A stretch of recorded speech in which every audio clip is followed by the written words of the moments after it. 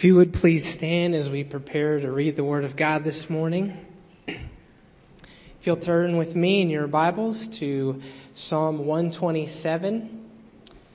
If you don't have a Bible with you, please feel free to use the blue Bible in the seat back in front of you. It'll be on page 298 of that Bible. And if you need a Bible, feel free to take that one home. That's our gift to you. Psalm 127, a song of ascents of Solomon. Unless the Lord builds the house, those who build it labor in vain. Unless the Lord watches over the city, the watchman stays awake in vain. It is in vain that you rise up early and go late to rest, eating the bread of anxious toil, for he gives to his beloved sleep. Behold, the children are a heritage from the Lord, the fruit of the womb a reward. Like arrows in the hand of a warrior are the children of one's youth. Blessed is the man who fills his quiver with them. He shall not be put to shame when he speaks with his enemies in the gate. Thus saith God's word. Thank you, Gabe. Let's pray. Lord, thank you for this morning. Thank you for the exciting word that Tia brought us, Lord. Thank you for the worship that we've had in your presence. And now, Lord, we thank you for the word that will be spoken. We thank you for the truth that is contained in your word. We thank you that God is not a man that he should lie, and that every word of God proves true. Lord, we thank you that you have called us here together, and you have drawn us by your great grace. And so, Lord, we just pray that you would do a work in our hearts, our so easily distracted hearts, that we would look to your word, Lord, to be changed, to be transformed, to be encouraged, to be corrected, Lord. Whatever is necessary in our hearts, Lord, we surrender to your word to do what your word does. And Lord, I ask for myself, Lord, that you would give me the divine enablement, Lord, that only you can give, so that I might speak accurately, Lord, that you would, God, take full control of my mind and my tongue, so that I would not speak anything that would be a reproach to Christ, but Lord, that I would glorify you in the presentation of your word. And I thank you for all of this in Jesus' name. Amen. You can be seated. So here we are in our series on the songs of ascent that are found in Psalm 120 to Psalm 134, 15 hymns, and we've come to the only one that is attributed to someone other than David. In this particular psalm, it's attributed to David's son Solomon, King Solomon. And the people, as we've said over and over, who originally sang this song, who were singing these songs of ascent as they're called, they were making their way to Jerusalem. And now this is interesting as it pertains to this psalm in particular, because they're making their way to Jerusalem, and they're specifically to the temple, the construction of which was overseen by Solomon, the writer of this hymn. And so we see allusions to the temple in the very first verse. Unless the Lord builds the house, those who build it labor in vain. Now this is a verse of very wide application.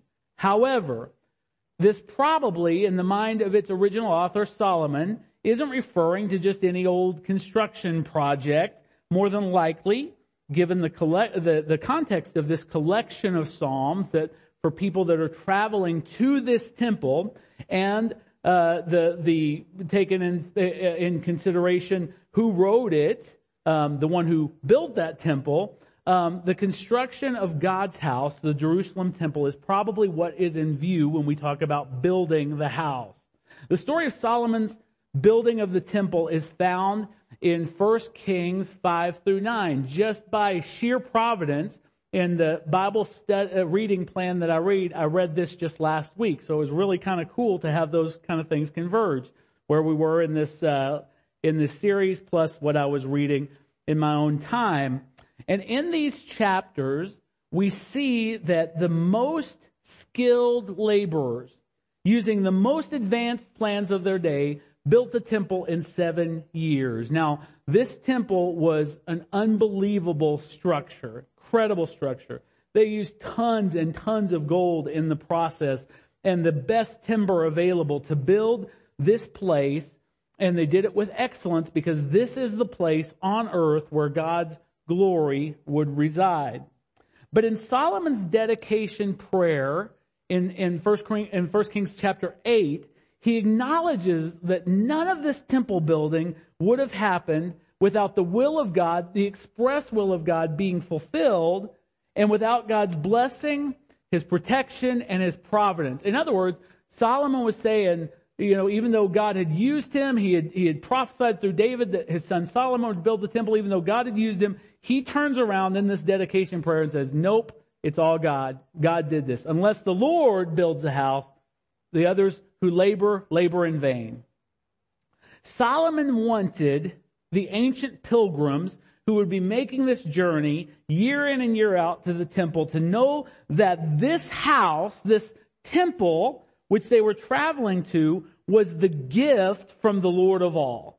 That it was not so much just a vain symbol of national pride. It wasn't the Israelites' house. It was God's house. And this is proven in the language of the text. And the language that the original writer used is so often misunderstood by us. What does it say? Unless the Lord builds. And yet we often interpret it to say something like, unless the Lord helps, unless the Lord allows, but that's not what it says. The building of the house is attributed entirely to the Lord alone. Not in partnership. It says unless the Lord builds the house, then again, it doesn't say if the Lord helps build the house or allows the house to be built. It says unless the Lord builds the house. But notice also that it doesn't say the Lord builds the house, so the laborers have nothing to do. No. Laborers are working as the Lord builds. Just let that sink in for just a second. Who's building? The laborers or the Lord? Well, the Lord's building and the laborers are laboring. The argument isn't being made that no labor is necessary. But the argument is being made that if the Lord isn't the one building, all labor is in vain.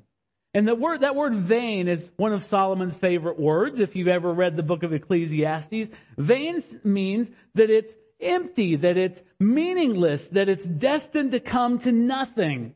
And so what I want you to see when we talk about God building and laborers laboring is that both can be true. The Lord builds as we labor in obedience, in prayer, in study, in faithfulness and trial, in worship and in sharing the gospel. The Lord builds His house as He intends. If we apply that to our modern life, in the covenant that we're walking in with God, what that tells us is that we did not work to earn our salvation. We did not work to build our house, the house of where God dwells now, this temple wherein the Holy Spirit resides. We didn't do that. We work only for the end of glorifying God in His plan. All of the things that we do as Christians, and dare I say that we're commanded to do as Christians, are not to earn or secure anything. They are a return gift of gratitude for what God has already built. Matthew 16:18, great scene. Jesus has come to His disciples and He said, who do men say that I am? And they give Him all kinds of answers. They say you're Elijah, you're Jeremiah, you're whoever. And then He turns the question very personally. He says, who do you say that I am? And Peter steps up, as Peter normally does, and speaks, and he says, you are the Christ. You're the Son of the living God. Now, he didn't say Elijah or Jeremiah. He put him in an entirely different category. He said, you're the Messiah. You're the Christ. You're the one that's coming. And you came here by God. And Jesus looks at him and says, you are blessed, Simon, because flesh and blood didn't reveal this to you. What he's saying is, Simon, you ain't smart enough to have figured this out.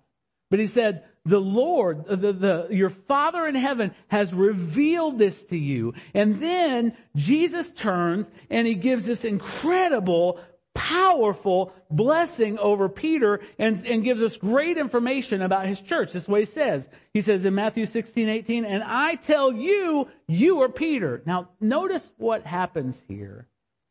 Peter tells Jesus in response to his question who Jesus is. And when he gets it right, guess what Jesus does?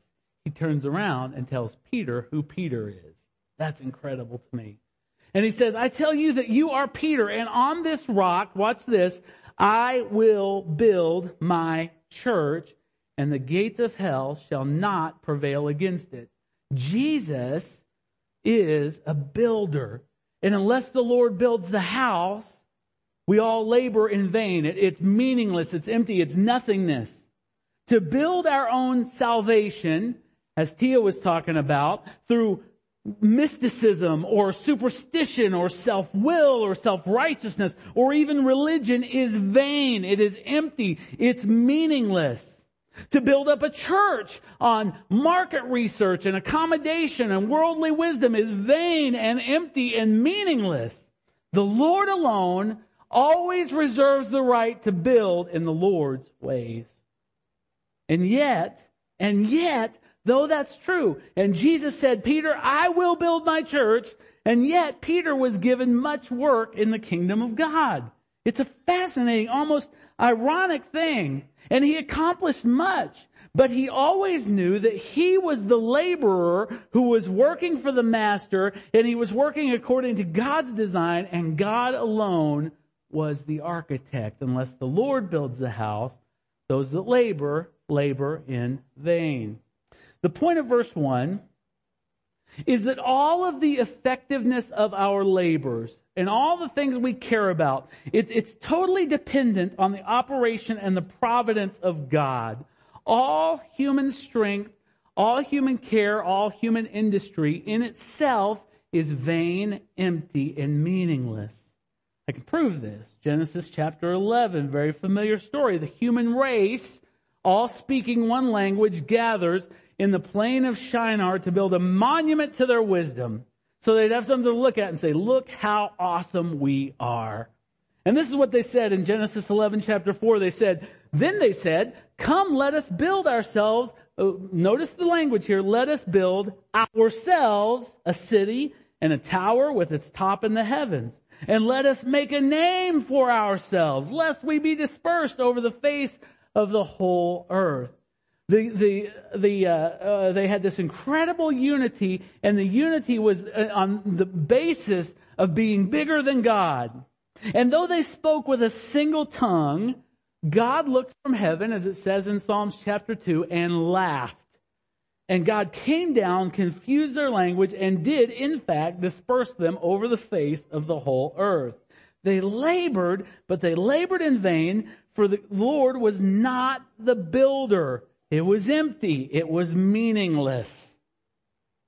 And many today, many of us, many of the people we know, many of the people around us, labor in business, in families, in religion, in relationships, and many other places where the Lord is not the builder. And this will never end in peace. Never. It'll never end in anything but emptiness. Even if there is an appearance on the front side of acquiring wealth or peace or satisfaction, let me assure you that it is all fleeting. Those people on the TV that are rolling in cash, that just seem to thumb their nose at God and prosper in doing it, I'm telling you that is an illusion that will come to a swift end someday. It will end in destruction.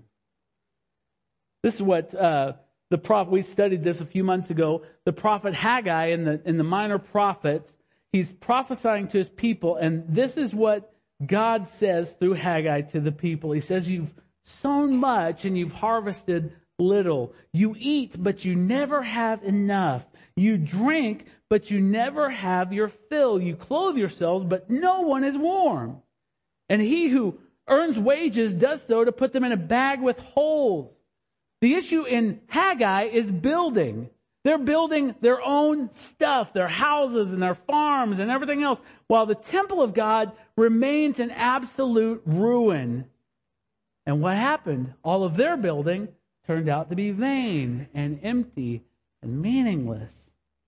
Not only did Solomon want the people to know that the temple was a gift from God, built by God, but that Jerusalem itself wasn't a city of magical protection, but rather that its safety and security depended solely on the Lord. And without His hand, the city, the holy city, was absolutely doomed. The last half of verse 1 says, unless the Lord watches over the city, the watchman stays awake in vain. Now, as we saw before with this image of the laborer, the suggestion isn't being made that well-armed watchmen shouldn't watch over the city in the dark of night, but it's this, that if the Lord is not the one who is protecting them, no one is ever really safe if the Lord's not doing the protecting. The scriptures show us several great men, David, Gideon, Samson, Joshua, and it portrays them as great protectors of their people. You'd see this pattern that when enemies would attack, the people would cry out, and God would raise up men like David, Gideon, Samson, Joshua. He'd raise up men like them to fiercely defend Israel. But what I want you to notice, if you were to take the time this afternoon and read every one of those stories, David before Goliath, Gideon facing the Midianites, Samson stripped and blind in the Philistine temple, and Joshua opposite the walls of Jericho, all of them depended on God alone. None of them were boasting in their own strength, but they all depended on God alone. In fact, David wrote in Psalm 18, He trains my hands for war. He did not come in and say, man, I am God's man of the hour. Stand back, watch this. No, he knew that if he didn't have God to depend on, that he would be defeated just like all of his foes. It says he trains my hands for war so that my arms can bend a bow of bronze. What's he saying there? He's saying, what would be impossible I can do when Christ is my helper, when he's my defender. They attributed their victories to God alone, though they were the ones in the natural realm holding the sword, the spear, and the shield. Now listen to me. How does this apply to you? I'm assuming that none of you are facing Philistine giants this afternoon. Wild guess, but I'm assuming that's true. I'm assuming that none of you will be standing in a pagan temple having your eyes plucked out, wanting to have one last act of revenge for God's glory. I'm assuming that's the case. I hope it's not the case for you. But this does apply to us today. Because see, what I want you to know is that you can get all of the life insurance, all of the health insurance that money can buy. You can be a super saver, stocking away tons of cash so that perhaps you can have an early retirement in Tahiti somewhere. You can arm yourself to the teeth with gun after gun and piles of ammo. But if the Lord is not keeping you, it will all be in vain. Every single bit of it.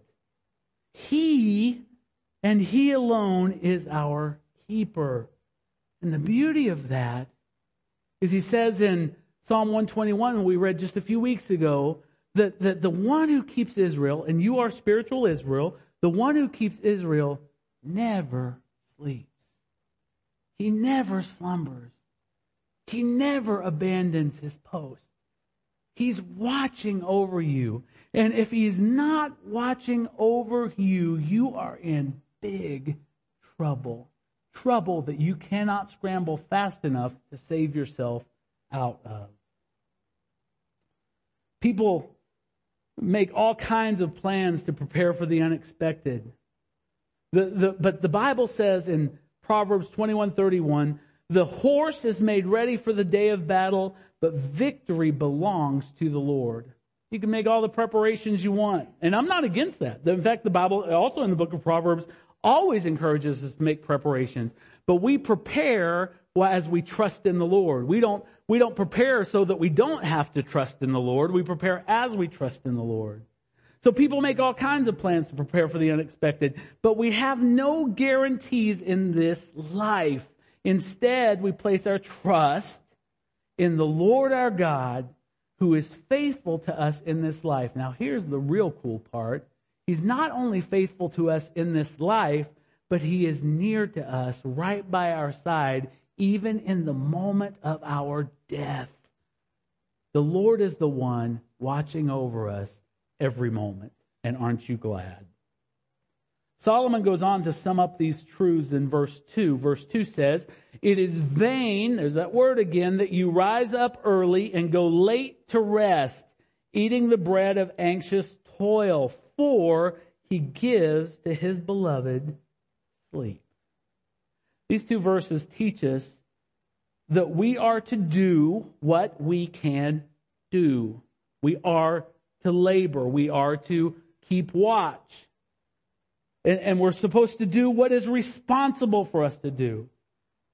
But we can't do that without properly acknowledging that the Lord alone can do what we cannot do. For a moment of tremendous humility, can any of us in this room with a raised hand acknowledge that there are things we cannot do?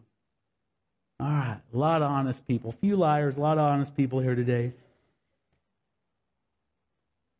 We're called as Christians, as believers, to trust Him with our salvation, as well as with our life, our health, our finances, and every other temporal thing, knowing by faith that He's watching and He's protecting. But the key word in this psalm so far has been that word, vain. And we've been warned about the vanity of our arrogance in thinking that our self-fueled labor or our self-regarding defenses amount to anything. Unless the Lord, everything else is in vain. And that's the first step to the power of the gospel, to realize that there is nothing I can do to save myself. There is nothing I can do, as Tia just shared with us, to cleanse my soul of all its wickedness and sin. Unless the Lord builds the house, I am laboring in vain. And we see this arrogance of all these things. Unless the Lord does it, it's all in vain. And we see the vanity of this restless, self-preserving motivation. We get up early to get a head start and we stay up late to get ahead of the next day. But this is not the diligence that Proverbs speaks so much about that God commands or commends rather. It's restlessness. And restlessness is a symbol not of trust, but of mistrust. You mistrust the Lord as you work yourself to death instead of trusting patiently and restfully for His provision. And all this results in is a dry, crusty, moldy meal. The psalm calls it the bread of anxious toil. You drive yourself and drive yourself and drive yourself to get more and more and more, and you're never able to look at it and say, that's enough. I have enough.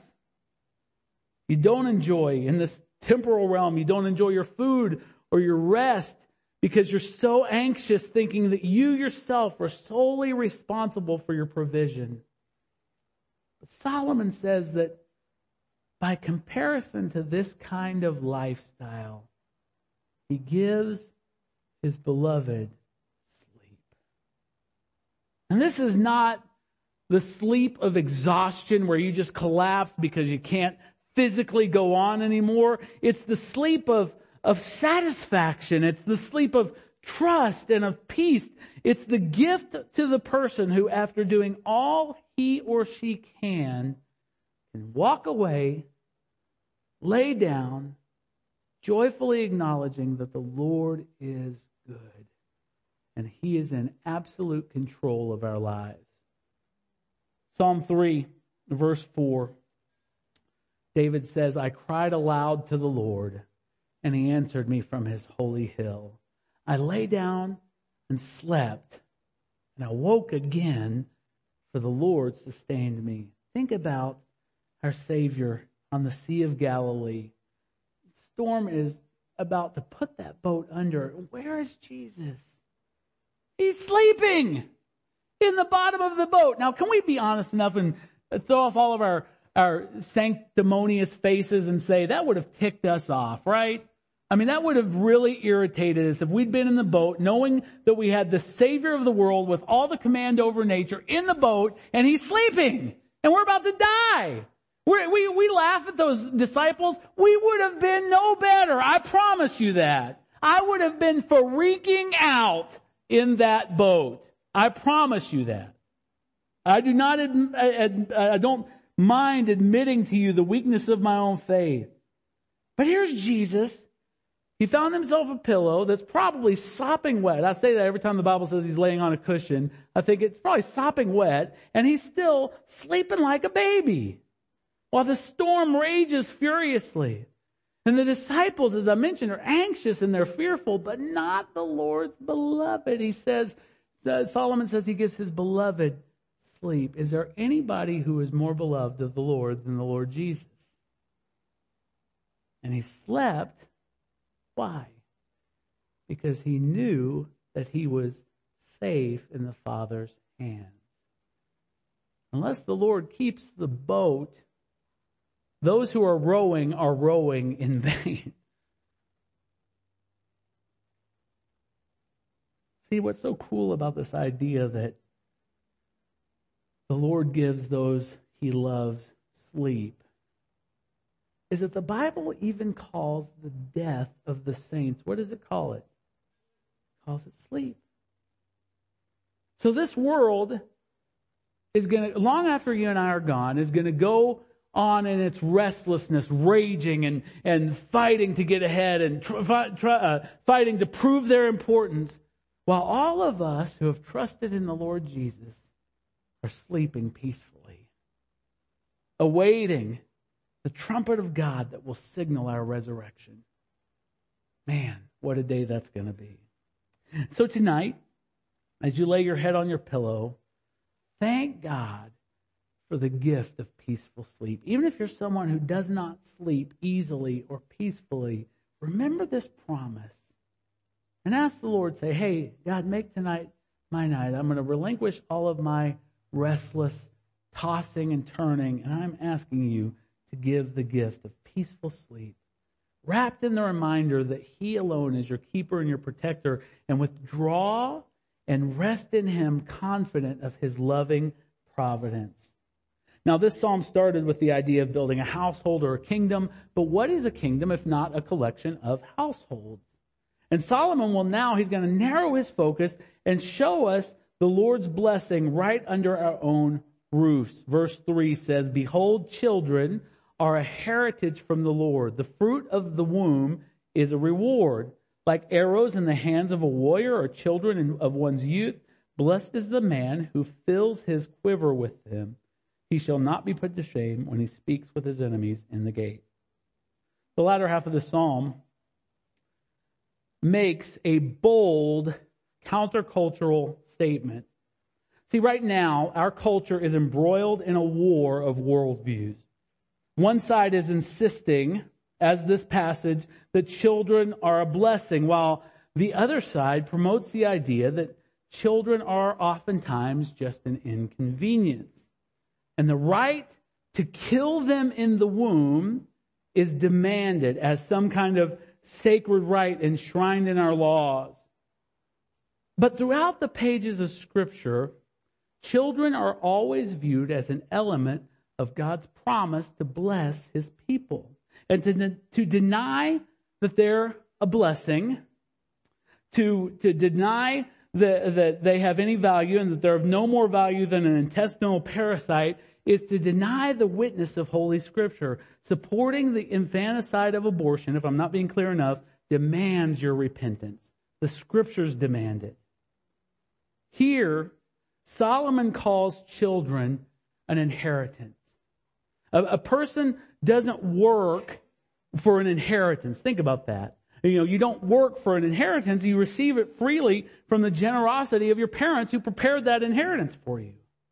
And similarly, God grants children not on the basis of our work or deserving them, but as a gift of His grace.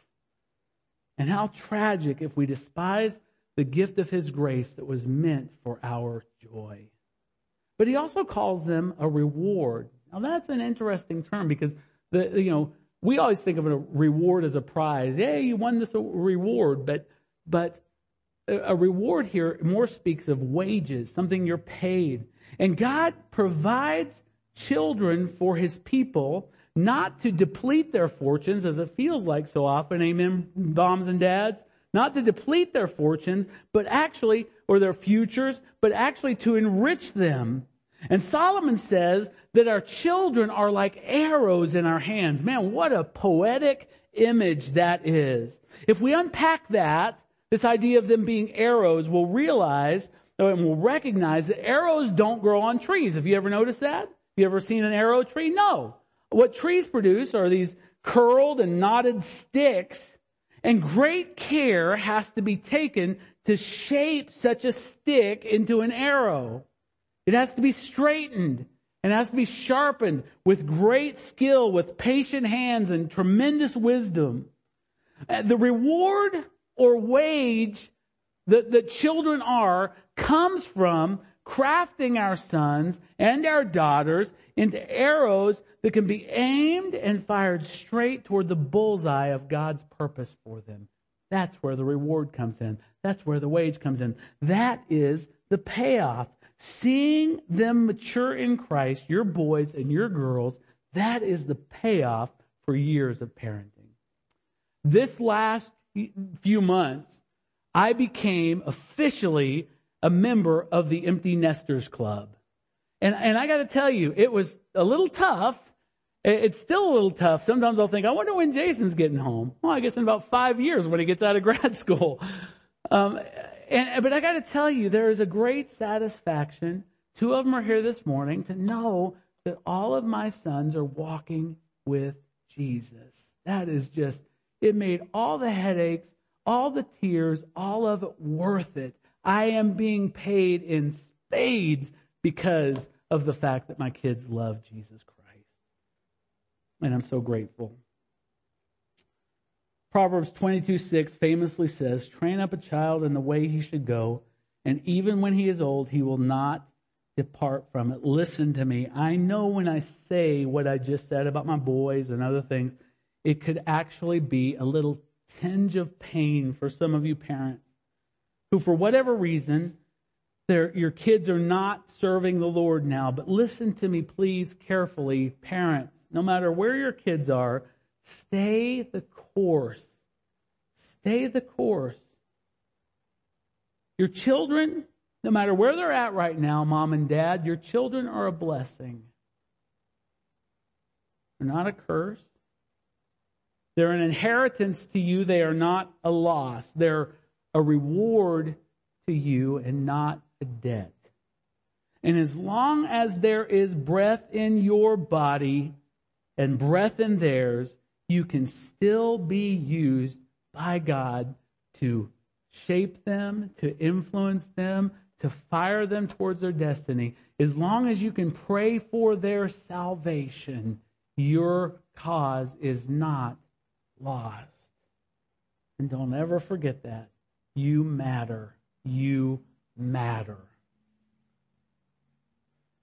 Verse 5 said, blessed is the man who fills his quiver with them. Now there's a movement that suggests the Christian couple should have as many children as biologically possible on the basis of this verse. Now, while I'm convinced that all children, whether you have 1, 5, or 20, I'm convinced that that no matter how many you have, children never turn to a curse. They're always a blessing. I believe that. However, I'm not sure that that is what this verse necessarily means.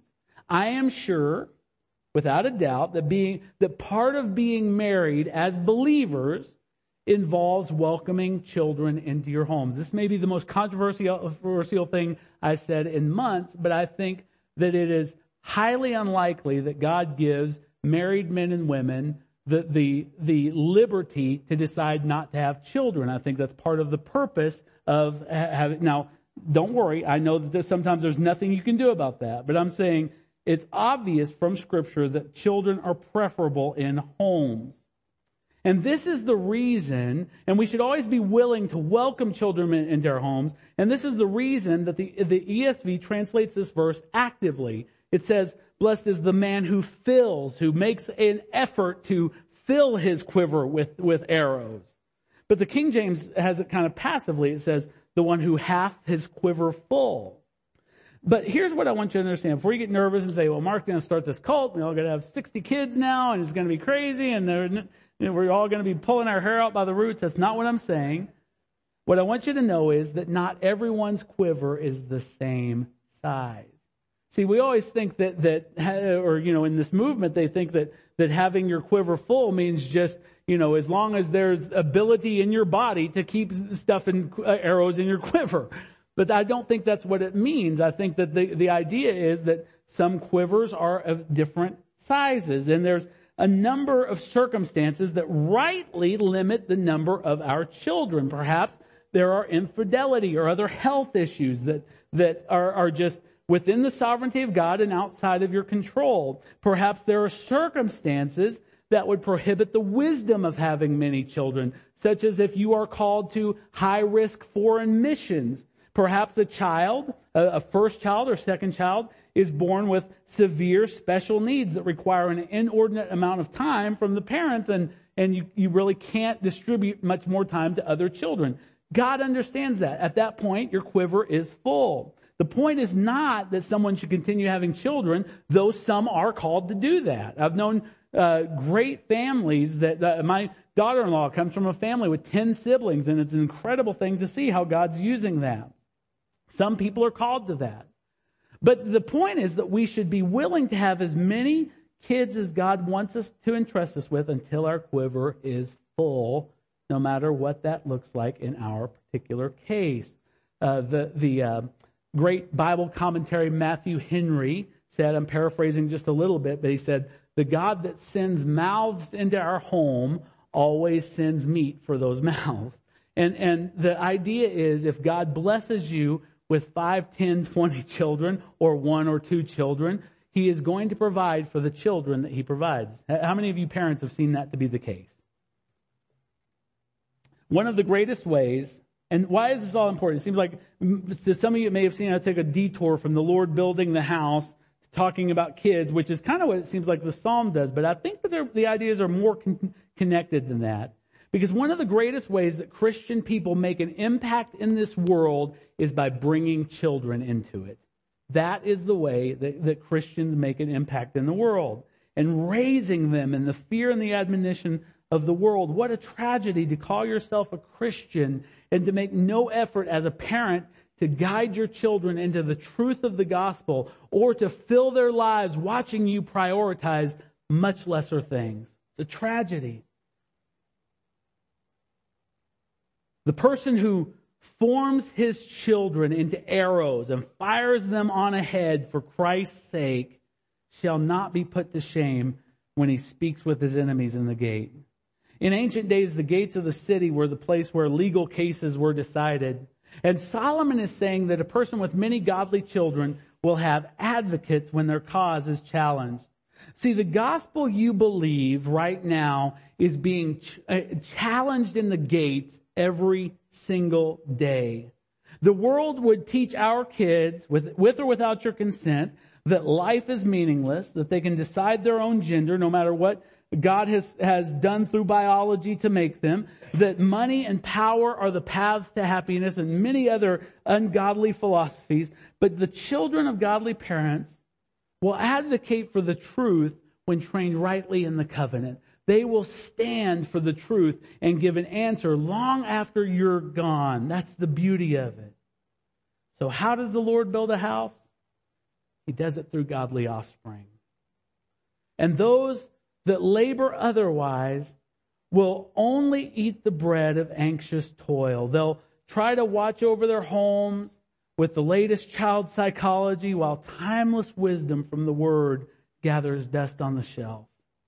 But unless the Lord builds the house and watches the city, it is all in vain. How does the Lord build up the church? By raising up spiritual children for Christ and watching over His work in them and bringing it to completion. So in closing, let me encourage you this morning to trust the Lord to build His house, even as you labor according to His plans. And thank Him for His unceasing watchfulness when you lay your head down to receive His promise of sleep. And He will take care of you. And thank Him on the happy days and on the frustrating days for the gift of your children. And plead with Him for the grace, no matter how old they are, no matter how old you are, to launch them into a God-pleasing destiny. Unless the Lord builds the house, those who labor, labor in vain. Unless the Lord keeps watch over the city, the watchman wakes in vain. Let's pray. Father, thank you for your word. Thank you for your construction, that you're building a spiritual house for Christ, of which we are living stones. We thank you that you are building a temple in us individually to be the house and the temple of the Lord. We thank you that you are building homes for us through the church and through the spiritual children that you're bringing in. We thank you that you're building homes in our natural lives with many children and the blessing that they are. And God, we thank you that you even are a God who the Bible tells us takes the solitary, those who are without in this natural realm of family, and you set them in families, and that's what you do through your church. So God, we thank you for this. Lord, build your house. Save us from the arrogance of our own egos, thinking that we're contributing anything without your hand, without your help, without your blessing, without your grace. And we thank you for this, Lord. Let this reminder always be before us that all of our efforts are in vain, if not for your building and your watching. In Jesus' name we pray. Amen. If you would stand with me and place your hands in a receiving position, I want to read this benediction over you. Paul tells the Philippians, may the peace of God, which passes all understanding, guard your hearts and your minds in Christ Jesus. In the name of the Father, in the name of the Son, in the name of the Holy Spirit. Amen. You are dismissed.